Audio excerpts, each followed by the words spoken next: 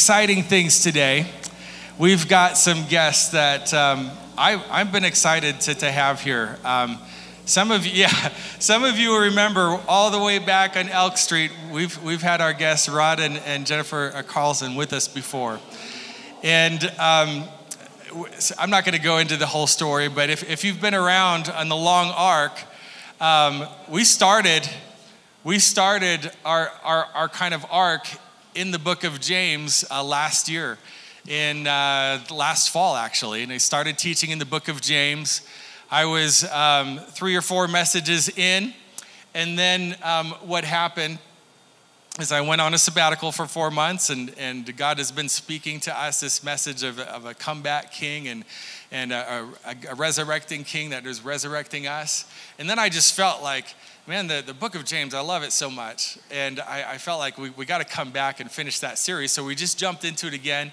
I ran into Rod. He called me up. We had coffee, just right kind of on the time the whole sabbatical thing was happening. Had a conversation. And then he's in the area now. And I thought, man, what perfect timing to just hear the book of James afresh in a very fresh way this morning. I'm really excited for you to meet them. But first, I want to introduce you to Jennifer. Would you come up and would you welcome them this morning? Thanks, Pastor. No, he just kind of trips over the tables. So, no, we are delighted to be back with you. It was 2004, the last time that we were with Destiny. So it's been a few years. If you've got your Bibles with you this morning, I want to ask you to leave them closed. Isn't that terrible? Heresy. No. The reason for that is that we will be sharing out of the book of James. Rod will. I'm going to share a psalm with you. But it's out of the New Living Translation, the first edition. And if you've got something different than that, since God gave you a good brain, you're going to be making comparisons all the way through. If you happen to have that particular translation, you're going to be checking up to see if he can make it. And neither of those things are your job this morning. What we really want you to do is just to lay any kind of critiquing spirit aside and listen to what Jesus wants to say to you through his word. So when you are listening to God's word, word for word, you have a really good chance of hearing his voice. And that's where we want to be today. Praise the Lord, O my soul. I will praise the Lord as long as I live. I will sing praises to my God, even with my dying breath. Don't put your confidence in powerful people. There is no help for you there. When their breathing stops, they return to the earth, and in a moment, all of their plans come to an end. But happy are those who have the God of Israel as their helper, whose hope is in the Lord their God. He is the one who made heaven and earth, the sea, and everything in them. He is the one who keeps every promise forever, who gives justice to the oppressed and food to the hungry. The Lord frees the prisoners. The Lord opens the eyes of the blind. The Lord lifts the burdens of those bent beneath their load of shame. The Lord loves the righteous. The Lord will protect the foreigners among us. He cares for the orphans and widows, but he frustrates the plans of the wicked. The Lord will reign forever. O Zion, your God is king in every generation. Praise the Lord. He who dwells in the secret place of the Most High will find rest in the shadow of the Almighty. This I declare of the Lord. He alone is my refuge, my place of safety. He is my God, and I am trusting him. For he will rescue you from every trap. He will protect you from the fatal plague. He will shield you with his wings. He will shelter you with his feathers. His word, his faithful promises are your armor and protection. You will not be afraid of the terrors of the night, nor fear the dangers of the day, nor dread the plague that stalks in darkness, nor the disaster that strikes at midday. Though 1,000 fall at your side, though 10,000 are dying around you, this evil will not touch you. But you'll see it with your eyes. You'll see the reward of the wicked. If you make the Lord your refuge, if you make the Most High your shelter, no evil will conquer you. No plague will come near your dwelling, for he orders his angels to guard you in all your ways. They will hold you with their hands. Sometimes it's like this, to prevent you from striking your foot against a stone. You will trample down lions and poisonous snakes. You will crush fierce lions and serpents beneath your feet. The Lord says, I will deliver the one who loves me. I will protect those who trust in my name. They will call on me, and I will answer them. I will be with them in trouble. I will rescue them and honor them. I will satisfy them with long life and give them my salvation.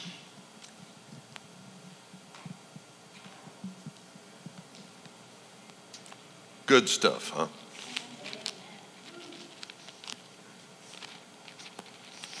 I appreciated the theme this morning of all of the music about God is with us. You know, he doesn't live here. He lives in you.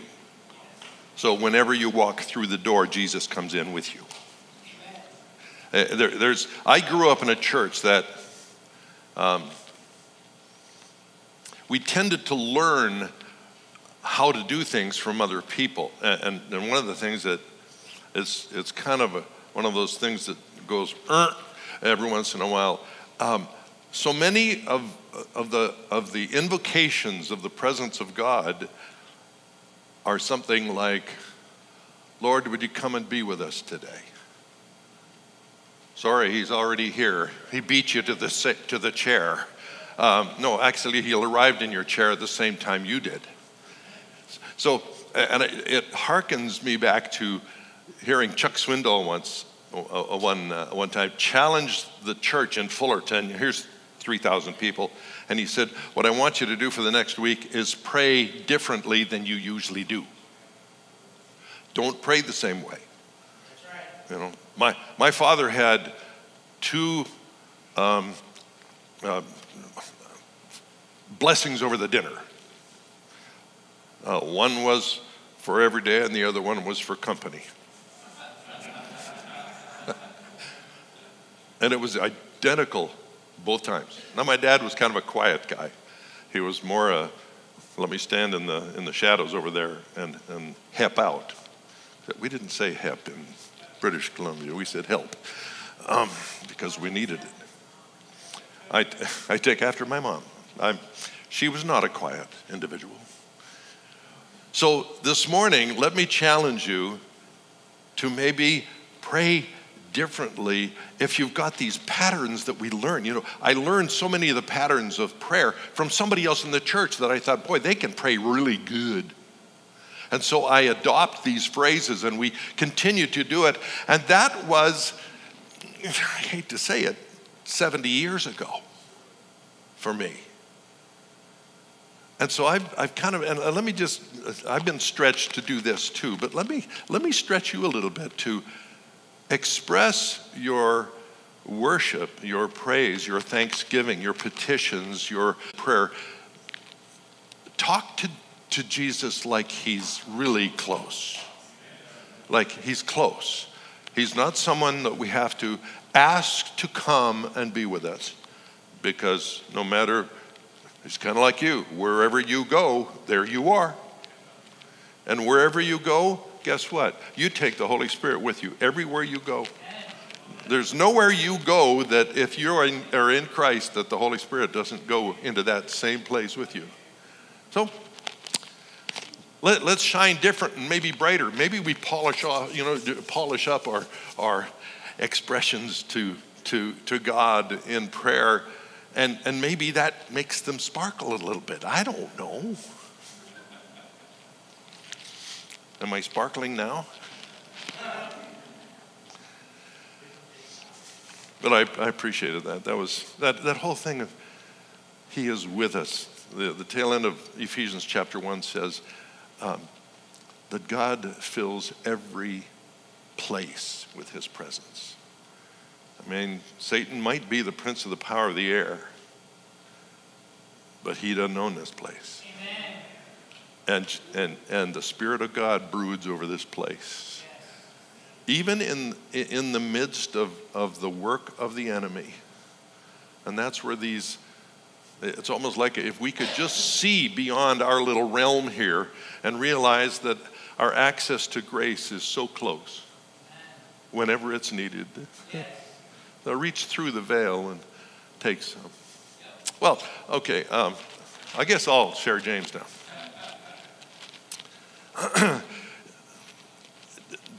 Last thought, when God pokes you, try to remember what it is, and when I'm finished, I'll ask you, whether it was from Jenny, the 2 Psalms that she shared, or the book of James, we'll just share some things. Is that a deal?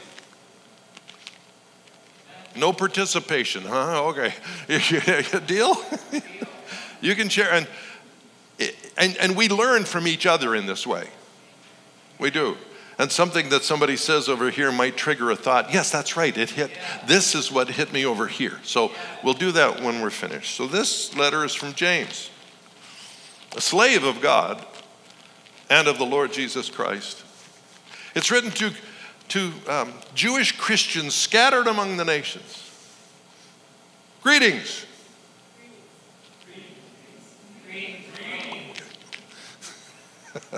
Dear brothers and sisters, whenever trouble comes your way, let it be an opportunity for joy.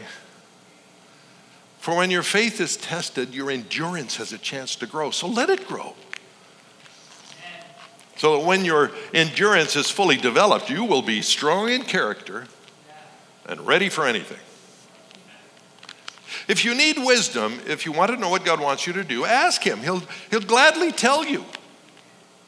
But when you ask Him, make sure you really expect Him to answer.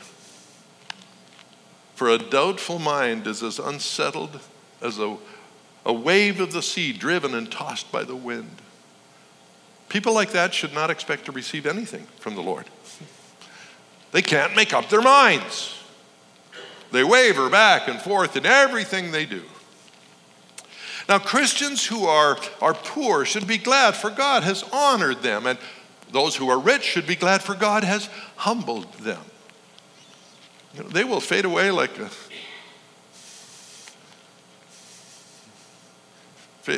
how do they fade away like? This worked really well in the last 4 times I've done it.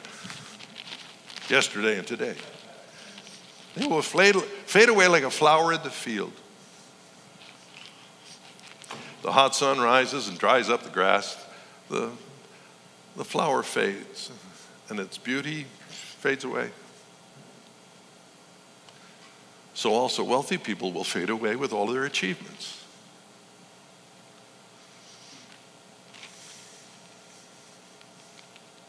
God blesses those who patiently endure testing. Afterward, they will receive the crown of life that God has promised to those who love Him.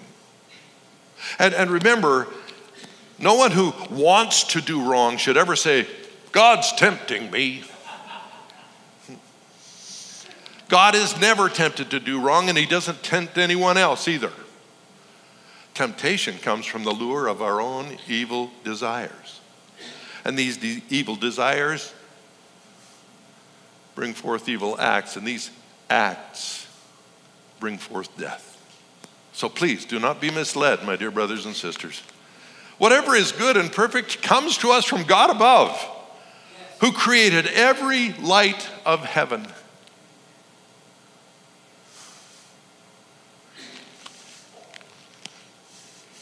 Unlike them, he never changes or casts shifting shadow.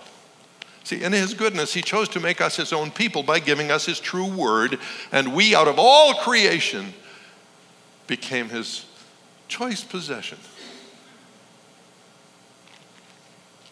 Brothers and sisters, be quick to listen, slow to speak, and slow to get angry. Your anger can never make things right in God's sight. So get rid of all of the filth and evil in your lives and humbly accept the message God has planted in your hearts, for it's strong enough to save your souls. And remember, it's a message to obey, not just listen to. If you don't obey, you're only fooling yourself. Right. For if you just listen but don't obey, it's like looking at your face in a mirror and then doing nothing to improve your appearance. You see yourself, walk away, you forget what you look like. But if you keep on looking steadily into God's perfect law, the law that sets you free, and you do what it says, and you do not forget what you heard, God will bless you for doing it. Now, if you claim to be religious but don't control your tongue, you're only fooling yourself. And your religion is worthless. See, true and lasting religion in the sight of God our Father means that we must help orphans and widows in their troubles and refuse to let the world corrupt us. Now, brothers and sisters, how can you claim to have faith in our glorious Lord Jesus Christ if you favor some people more than others? Well, suppose someone comes into your meeting dressed in fancy clothes and expensive jewelry, and another comes in who is poor and dressed in shabby clothes. Well, if you give a special attention and a good seat to the rich person, but say to the poor one, oh, yeah, you can stand over there. Oh, sit on the floor. Well, doesn't this discrimination show you're being guided by wrong motives? Listen, brothers and sisters, hasn't God chosen the poor of this world to be rich in faith? Aren't they the ones who will inherit the kingdom God has promised to those who love him? And yet, you insult the poor man. Isn't it the rich who oppress you and drag you into court? Aren't they the ones who slander Jesus Christ, whose noble name you bear? Yes, indeed, it is good when you truly obey our Lord's royal command found in the scriptures. Love your neighbor as yourself. But if you pay special attention to the rich, you're committing a sin, for you're guilty of breaking that law. And the person who keeps all of the laws except one is as guilty as the person who has broken all of God's law. For the same God who said, do not commit adultery, also said, do not murder. So if you murder someone, you have broken the entire law, even if you don't commit adultery. So, whenever you speak or whatever you do, remember you will be judged by the law of love, the law that set you free. For there will be no mercy for you if you have not been merciful to others. But if you have been merciful, God's mercy will overrule his judgment against you. Now, what's the use, brothers and sisters, of saying you have faith when you don't prove it by your actions? See, that kind of faith can't save anyone. Well, suppose someone comes, you see someone on the street, a brother or sister, and they're in need of food and clothing, and you say, well, goodbye, God bless you, stay warm and eat well, but you don't give that person any food. What good is that? So you see, it's not enough just to have faith. Faith that does not show itself with good works and good deeds is no faith at all. It's dead and useless.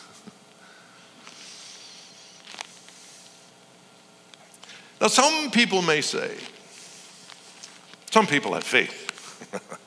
Others have good deeds. But I say I can't see your faith if you don't have good deeds. But I'll show you my faith through my good deeds. Do you still think it's enough to believe there's one God? Believe even the demons believe this, and they tremble in terror. Oh, fool, when will you realize that faith that does not result in good deeds is useless? Now, don't you remember that our ancestor Abraham was declared right with God when he offered his son Isaac on the altar? You see, he was willing to trust God so much, he would do anything that God told him to do. His faith was made complete by what he did, his actions. And so it happened just as the scriptures say. Abraham believed God, and so God declared him to be righteous. He was even called a friend of God. So you see, we are made right with God by what we do, not by faith alone. Rahab, the prostitute, is another example of this. She was made right with God by what she did when she hid those messengers and then sent them safely away by a different road. Just as the body is dead without a spirit, so faith is dead without good deeds. Now, brothers and sisters, not many of you should become teachers in the church, because we who teach will be judged by God with greater strictness. We all make many mistakes. But those who control their tongues can also control themselves in every other way. See, we can make a large horse turn and go wherever we want by means of a small bit in his mouth. And a tiny rudder makes a huge ship turn and go wherever the pilot wants, even though the winds are strong. So also the tongue is a small thing. But what enormous damage it can do. A tiny spark can set a great forest on fire. And the tongue is a flame of fire. It's full of wickedness that can ruin your whole life. It can turn the entire course of your life into a blazing flame of destruction because it's set on fire by hell itself. People can tame all kinds of animals and birds and reptiles and fish, but no one can tame the tongue. It is an uncontrollable evil, full of deadly poison.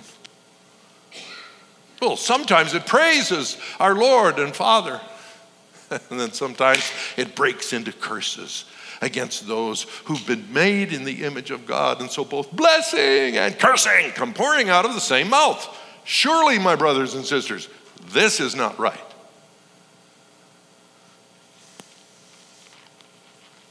Does a spring of water bubble out with both fresh water and bitter water?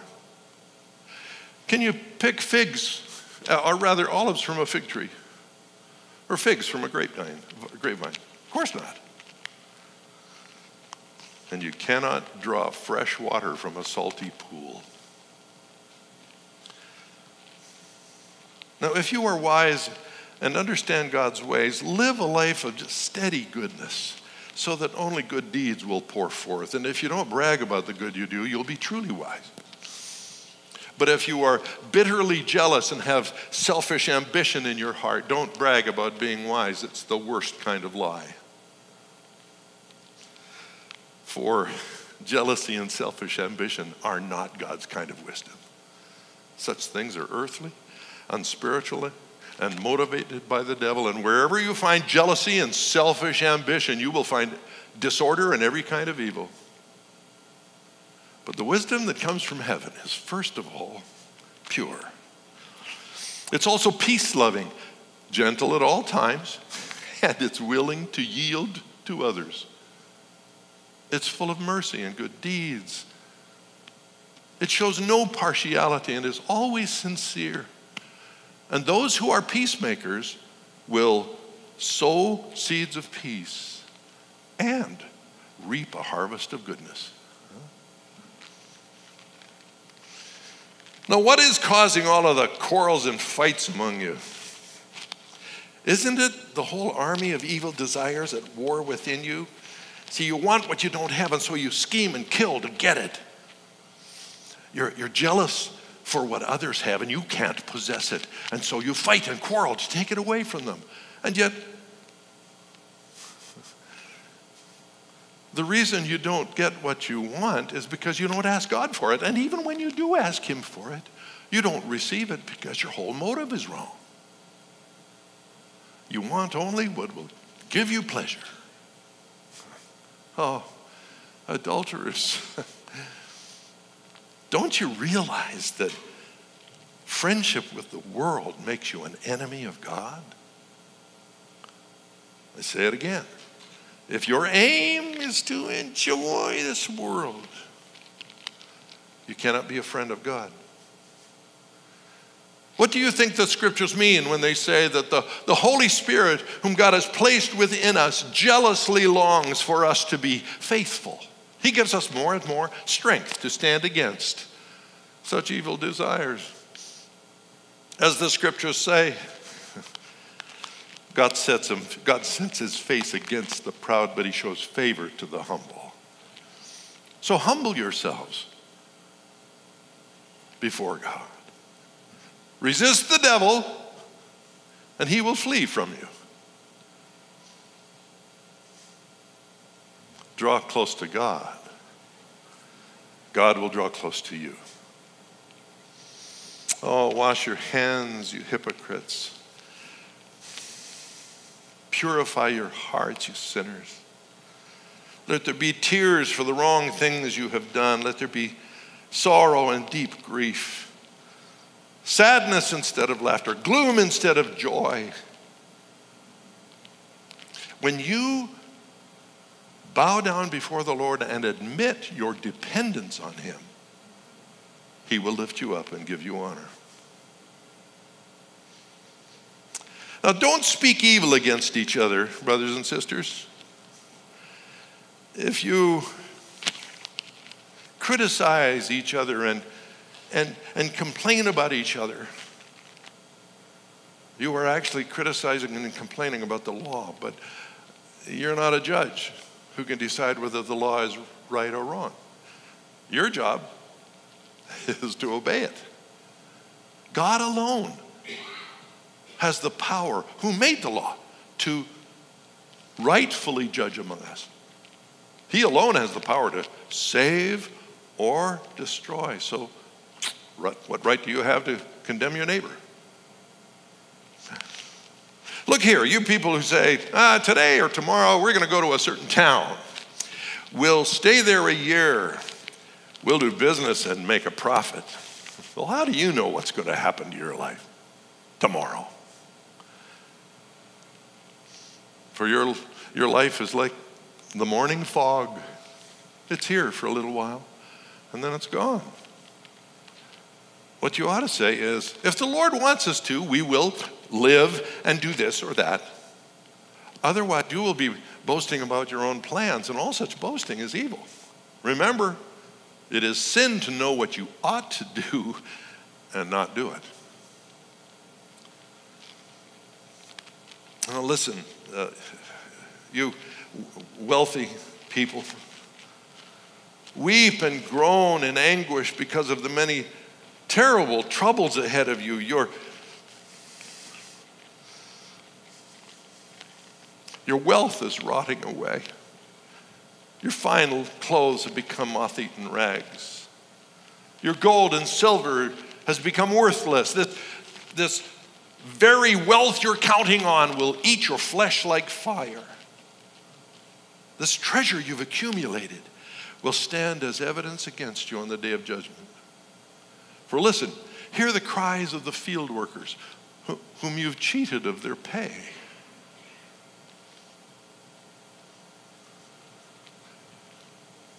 The cries of the reapers have reached the ear of the Lord Almighty.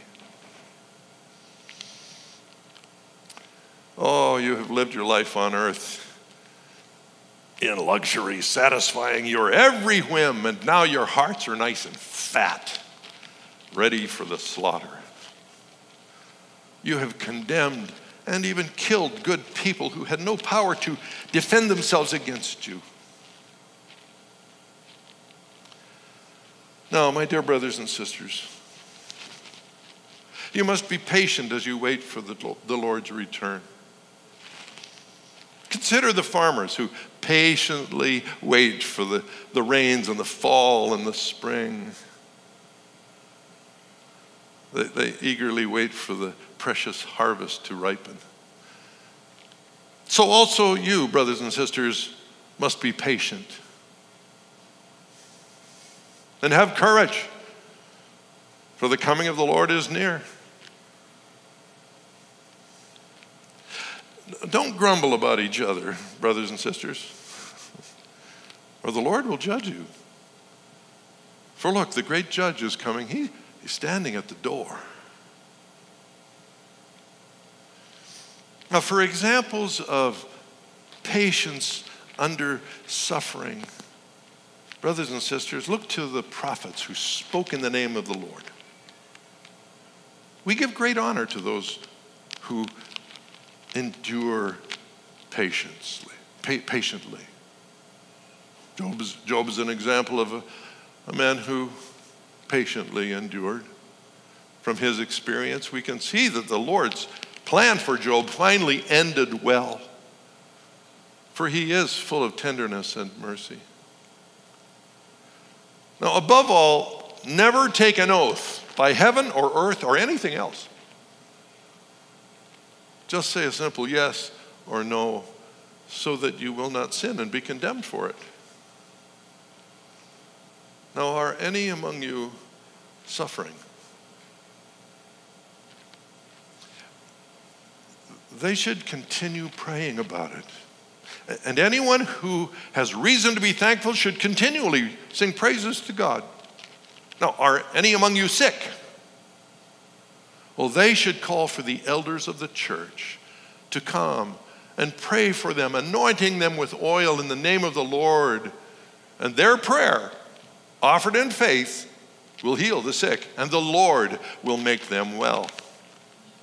And anyone who has committed sins will be forgiven. Pray for each other. Confess your sins to one another and pray for one another so that you may be healed. You know, the earnest prayer of a righteous person has great power and wonderful results. Well, Elijah was as human as we are, and yet when he earnestly prayed that no rain should fall, none fell for the next 3.5 years. Then he prayed for rain, and down it poured. The grass turned green, and the crops began to grow again. Brothers and sisters, if anyone among you wanders away from the truth and is brought back again, you can be sure that the one who brings that person back will save that sinner from death and bring about the forgiveness of many sins.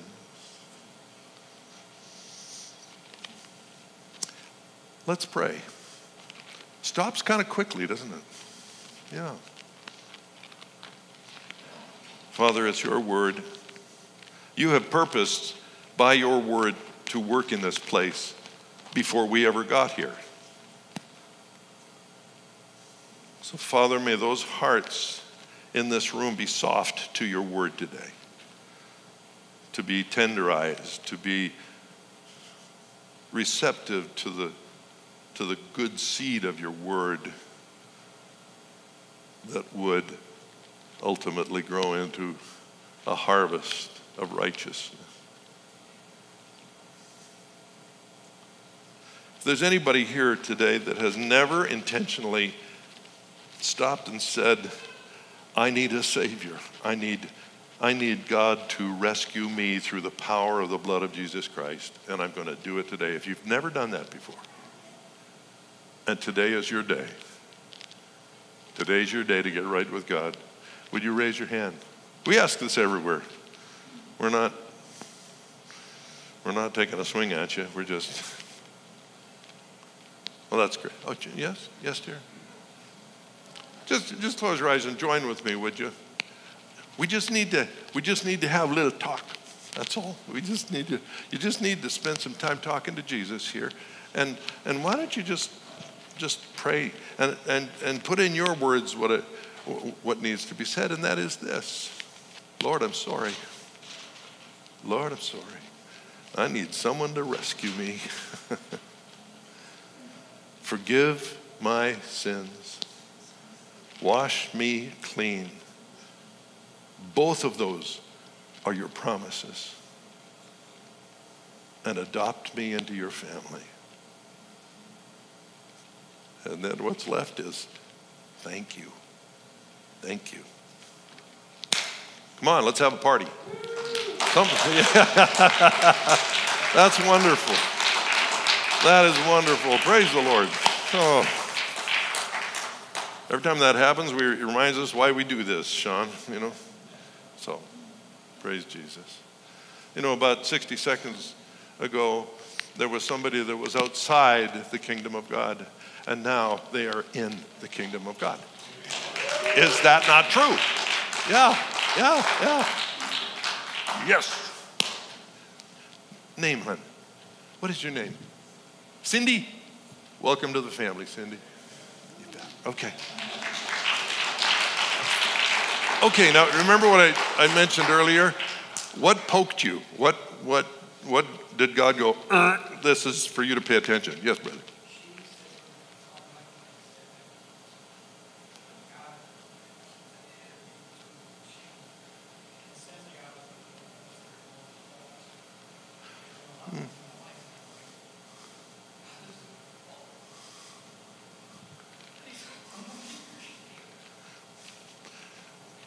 The number one thing I think the enemy does is heaps shame on people about things that are already under the blood. Amen. And we buy into it. That's right. Have you come to Christ? You're away from that now.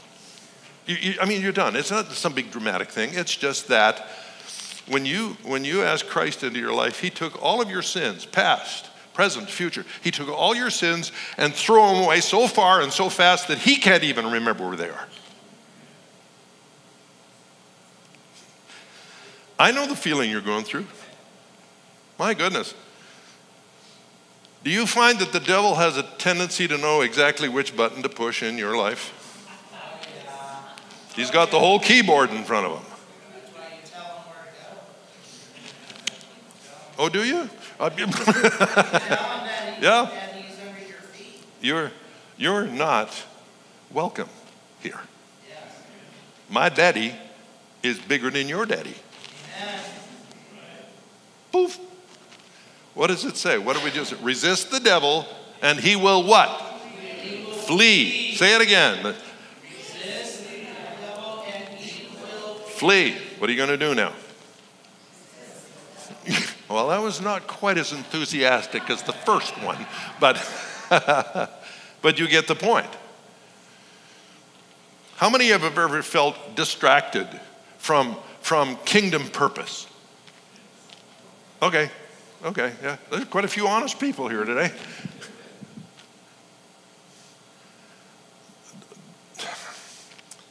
There's a song that Larnell Harris sang, actually a long time ago. Shows how old I am. It's called I Miss My Time With You. I miss my time with you, those moments together. I want to be with you each day, and it hurts me when you say you're too busy trying to serve me. For how can you serve me when your spirit is empty?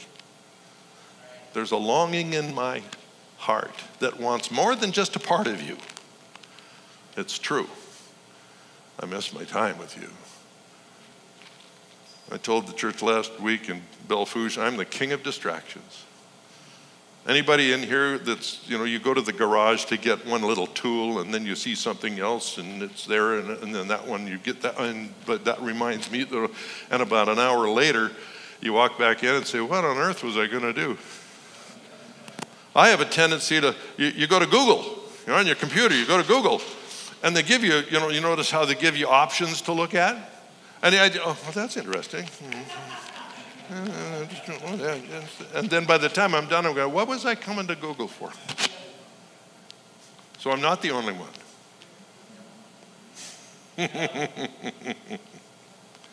Okay, something else. What did God poke you with? Sorry. I promise not to preach a sermon with each comment. Yes. Healing.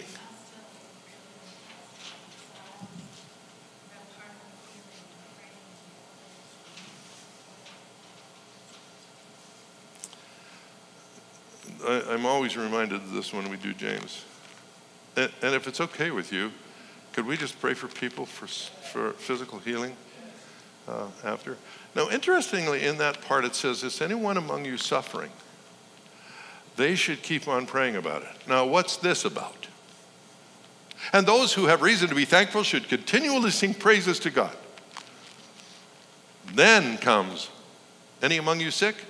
They should call for the elders of their church. There must be a difference between there where he kind of gets the separation between suffering and illness and physical need. So if you're suffering, don't get discouraged because God's on your side. Last time I checked. Have you ever heard the Chris Tomlin song, Is He Worthy? Oh, oh, oh. And a murmur ran through the crowd. Yes. That's a wonderful, wonderful song. Came across it purely by accident. But we'll pray for this. We'll pray for the sick when we wrap up. Jen. Can I just say that the second thing he mentions in there with the... Stand and turn. I was just looking for the microphone, but... Oh, is it? Okay. Oh, thank you. And if any of you have reason to praise, they should continually sing praises. That covers both of the other sides too. I mean, if you're suffering, that doesn't mean you don't have something to thank God about. If you need healing, you still have something to thank God about. And that's our major line of defense. Not even defense, that's our major line of offense. When you're suffering, when you need healing, look around and start praising. The Lord inhabits the praises of his people, and it will send the devil running. True. Someone else. That's good. Yes, back here.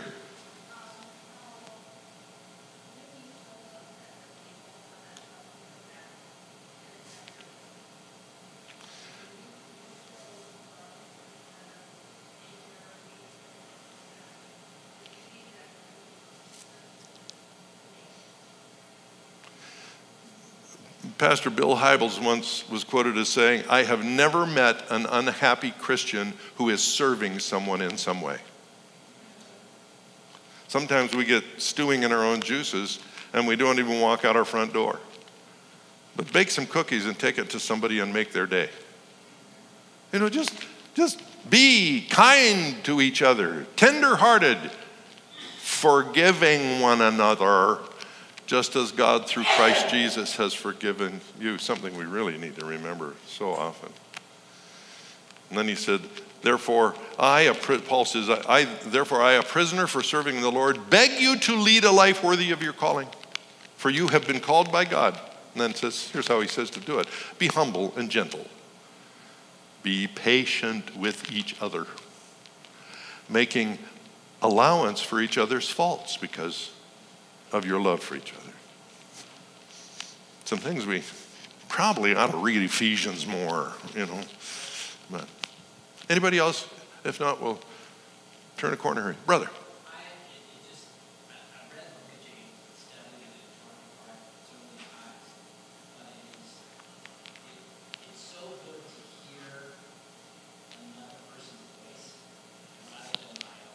Ah.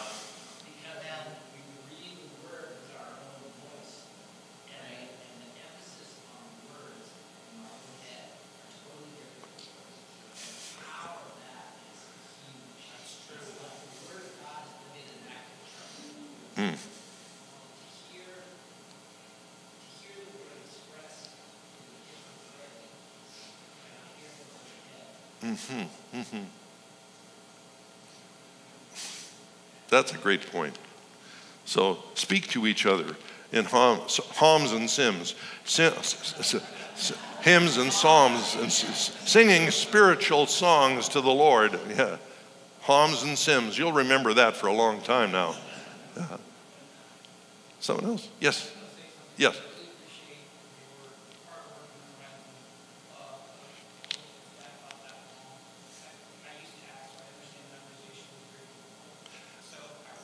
It can be.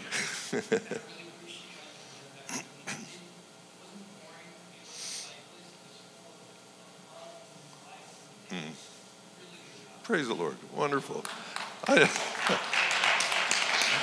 had a pastor in Illinois once say, after I'd been at this little group of pastors, and he pastored like the United. It was a mainline denomination, but it wasn't out here. It was back east. Do you know there are about 1,800 denominations? Was that United Reformed? Okay, it'll be United Reformed. That was in England, yeah. No, but he came up to me after and he says, I really like the way you weighted your words. And I'm trying to think, weighted my words, I paused. He says, no, that you emphasize things. And the next thing he said was, we pastors need to learn how to read Scripture from the pulpit because the way we read it is boring. Yeah. And I thought, that was the first time I'd been confronted with that. It was quite early in our time of travel, about 2004, 2005. And it really is true. Now, can we kind of turn a corner here because we want to challenge you. We want to challenge you to start memorizing. No, nobody said, where's the door? And forgive me, name. David. Okay. David brings up the point. Memorization can be very hard. And I realize that not everybody memorizes at the same pace. See? Yeah. Jenny and I, for about 14 years, I guess, we're just memorizing that verse, and then tomorrow night I'd try the next verse, and then the next morning I'd wake up to see if it was still there, and sometimes it was. But then each time we added something, we go back to the top and recite through it, which sounds really mechanical, doesn't it? It sounds boring and academic. But what you don't realize is that very quickly becomes meditating on the Word of God. And you're refilling, it's like you're reloading and you're coming down through to wherever you are memorizing. And so that's what we would do, is we would go back and refresh again down to where we had just finished memorizing. But about 5 or 6 years ago, we were heading for Helena, Montana, about 7 weeks ahead. And the pastor there, Jeff and Colleen, he said, yes, we want you to come. I said, Jeff, what do you want us to do? He said, Galatians. I said, nice try, Jeff. We don't have Galatians memorized. What else would you like to hear? Galatians. And so we said, okay, we'll do our best. We'll do our best. He said, I'll help. If you'll do chapters 1 through 3, I'll do chapter 4 in the next 7 weeks, and then Jenny can do 5 and 6. We said, okay. I memorized chapter 4 anyway. And so about a week before, I'm saying, hey, Jeff, how's that memorization going? He says, terrible. I said, what's the matter? He says, that New Living Translation you use just makes way too much sense. Well, he's a pastor, and every time he gets to something that goes boom, he writes a sermon. And so he was always getting knocked off the rails. So, but here's what we did. We had heard some years before about this thing of read through something 21 times and it'll be yours. And some of us have heard that ilk. But that wasn't what came our way. It was read through it once a day out loud. Read through it once a day out loud for 30 days. Okay? See, it's just read it. Not even trying to memorize yet. Just read it through once a day out loud, just like you would be reviewing your memorization for a part. You do it out loud. You don't do it in your head. So do it out loud, and then after the month, begin assembling it. You will have already memorized much of the phraseology in there. Some of it, depending on which book you choose or chapter you choose. Yeah, we're going after you for a chapter. I just thought I'd let you know going in. You will have already, after 30 days, memorized a lot of the phraseology in that chapter. Then it's just a matter of assembling it and making sure everything's in the right place so that you can just speak that aloud. Another couple of weeks, 2-3 weeks, you're going to have a whole chapter that is memorized and no one can ever take away from you. Now, because we're after you for not just a chapter ultimate, but ultimately we hope you get bit by this bug. And you continue to go. So try the first chapter in whatever book you pick. Then, when you go, ooh, I like this, you can just keep on going. See? And as soon as you finish Jeremiah, you can move on to Isaiah. Yeah. So, pick a chapter. Go find a chapter. You would be amazed at how many people pick Psalm 119. 176 verses. But they are convenient. The whole thing is conveniently divided into 8 verse segments. How convenient of Jerome, who divided it up there. And David and all those who contributed.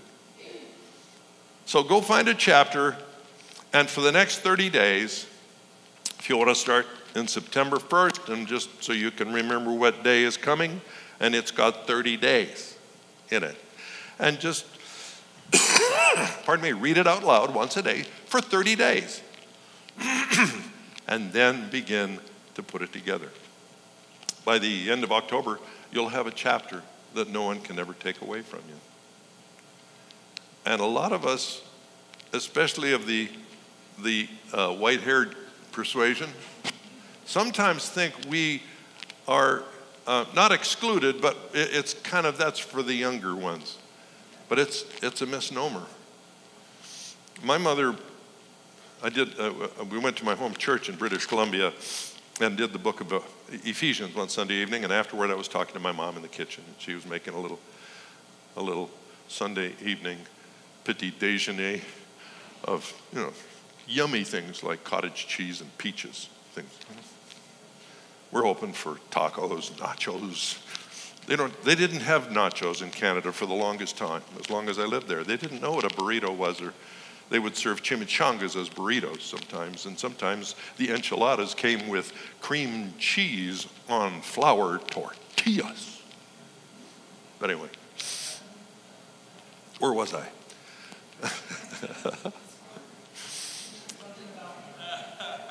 Something about memorizing. Okay, and she said, Rodney, my mind doesn't work that way anymore. Let me let you in on just a little hint. Don't correct your mother at 84. So what are you going to say? What are you going to tell your mother? I said, that's okay, Mom. But about 5 months later, we would talk, usually each week or every couple of weeks, and spend some time on the phone. And about 5 months later, she said, oh, Rod, I want to let you know that I've memorized Ephesians chapter 1 through 8. And she recited it there on the phone, so I knew she hadn't scuttled off to get her Bible. So she recited it there. And every time we talked, she'd get a little more. By the end of the year, she had memorized Ephesians chapter 1 in King James. She went on to memorize several more Psalms. She's now with the Lord. But she was 84 when she started. So the brains work way past 80. Boy, am I glad for that. Yeah. I'm approaching it soon. Or somebody said, from which direction?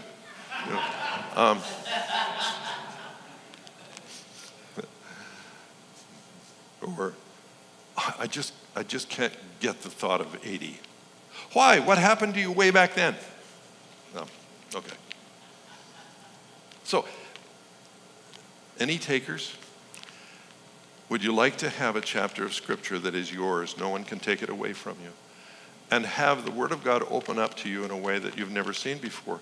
Now, one of the things, you read through Scripture, like you say, and you kind of hear your own voice in your head. But when it gets in here and you're just reciting it, you're not reading it. See, we read silently, we read and put no inflection in what we're reading. We don't. But when it's hidden in your heart and you start reviewing it and just going through it as you drive to work or you're going for a walk, whatever, you'll find that the Word of God in your mouth is changing because it's changing here. It's affecting things here. And you will find yourself, as Jenny describes it, you will find yourself preaching to you. Preaching to yourself.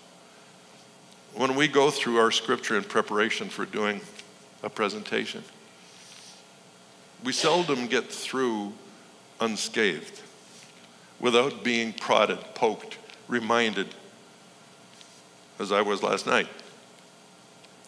So expect that the Word of God is going to be more than words on the page or words in the brain. It's not just data we're cramming in here. And this is not a hard drive that's going to break. It is life for your soul. There are people who have literally lost the ability to speak. And a friend would come in and they've done some the person suffering from that ailment has memorized the word in the past, and the visitor will start quoting Scripture, and the person who cannot speak will share the Word of God. And when the Word of God, that portion is finished, they can no longer speak. It doesn't go into your brain. It goes into your spirit, folks. It is food for your soul. Yes, brother. You were talking about memorization, Yep. memorizing and meditating on the Word of God. Like, I have Proverbs 3, 5, and 6. Just like that. Yep. But I know I'm trying to work on the rest of the verse. But sometimes, you know how the enemy works and say, oh, you don't know how to do this, you don't know how to do that. But sometimes I give up sometimes, and sometimes I say, no, I'm not going to give up, I'm going to keep doing this. Like, I keep saying, Proverbs 3, 5, and 6, it says, trust in the Lord with all your heart. With all your heart. Yeah. And Yeah. lean not on your own understanding. In Yeah, all yeah. your ways, acknowledge him,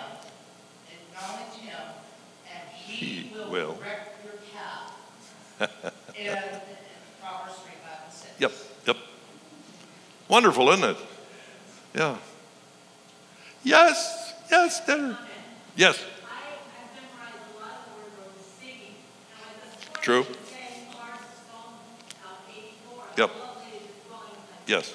And then we sang This Is My Story, which was written by Jane Crosby. By the time she was 15, she had memorized the Pentateuch, which is the first 5 books of the Bible, Psalm, Proverbs, and Song of Solomon, and the 4 Gospels. By the time she was 15, Yes. she read it within the 1800s, which was before the internet. But still, dedicated her life.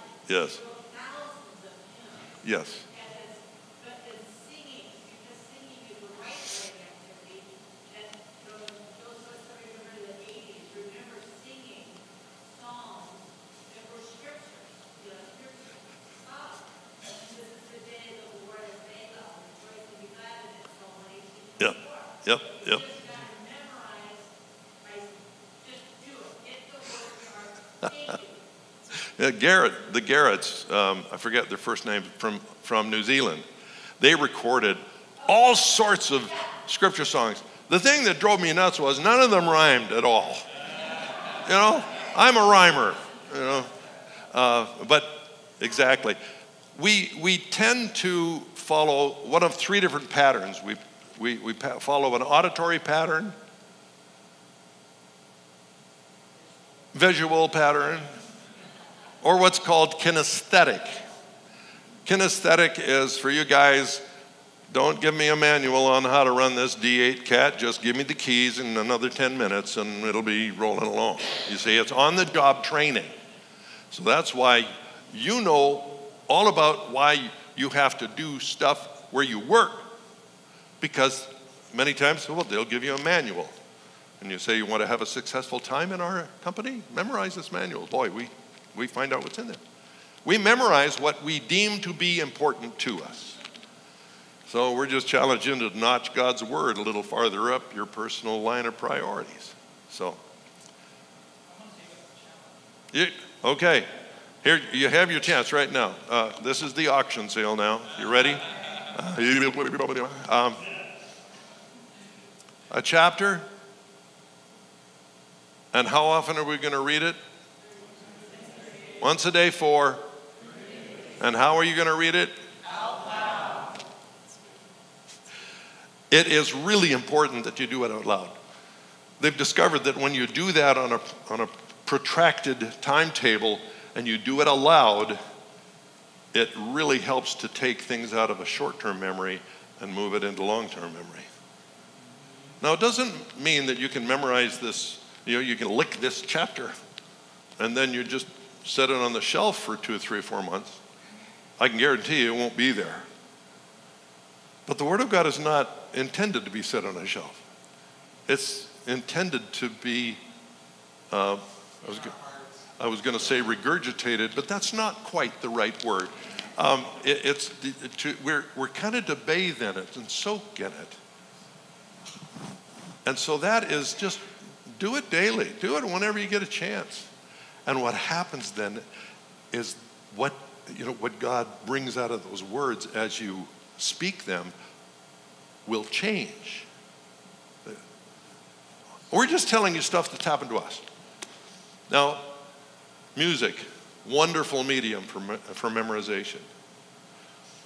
But there sometimes are songs that take a little bit of a verse and then they center on that and they forget this other part of the verse. So you see my point about making sure that what you're memorizing is the Word of God. Don't memorize a paraphrase. A paraphrase is a copy of Scripture that has been translated or been rephrased by one person. So our suggestion is don't use Phillips' translation back in the 50s, the Living Bible, the Message, even the Passion Translation is a paraphrase. It's marketed as a translation, but it is a paraphrase. Perhaps scholarly individual, one person. One of the things I've noticed about some of these new translations, it's like they want to take all the mystery out of discovering the heart of God at once. Some of them are fully it's fully 50% more text than like the King James or NIV or New American Standard. So just be cautious. Memorize from a committee translation. Now, we use the New Living Translation. It's no longer in print. But both it and the first edition and second edition are full committee translations with Tyndale Publishing House. New American Standard, King James, NIV, Revised Standard, they're all committee translations. But memorize the Word of God. Memorize the Word of God, not something that has been altered to fit a perspective. Okay, and I don't mean that to sound somehow nefarious. But when one person paraphrases something, it sometimes tends to lean into their biases. And I'm sure they're trying not to do that, but it's hard to be you and not be you. So okay. Chapter, once a day, 30 days, out loud. How many want to join the adventure? 1, 2, 3, hands in the air. There we go.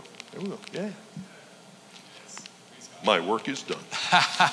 Would you say thank you to Rod and Jennifer this morning? So good. I'm sorry? Oh, yes. No, my work is not done, but we'll let that, we'll invitation for praying for people as we close up. Yes, we'll have an altar time, yes. Hey, the Word of God is transformative. It is. The Word of God changes us. And some of you have heard the story too many times, but I was preaching in James, and the scripture that stood out to me today, and it was transformative in my time of sabbatical, and it was, count it all joy in every trial, and the plethora of trials and tribulations, because it'll produce endurance and strength. And I held on to that scripture in a really tough time. First of all, I said, really, Jesus, that's the scripture you're going to end on, right before I go into this mess? But it transformed me. It changed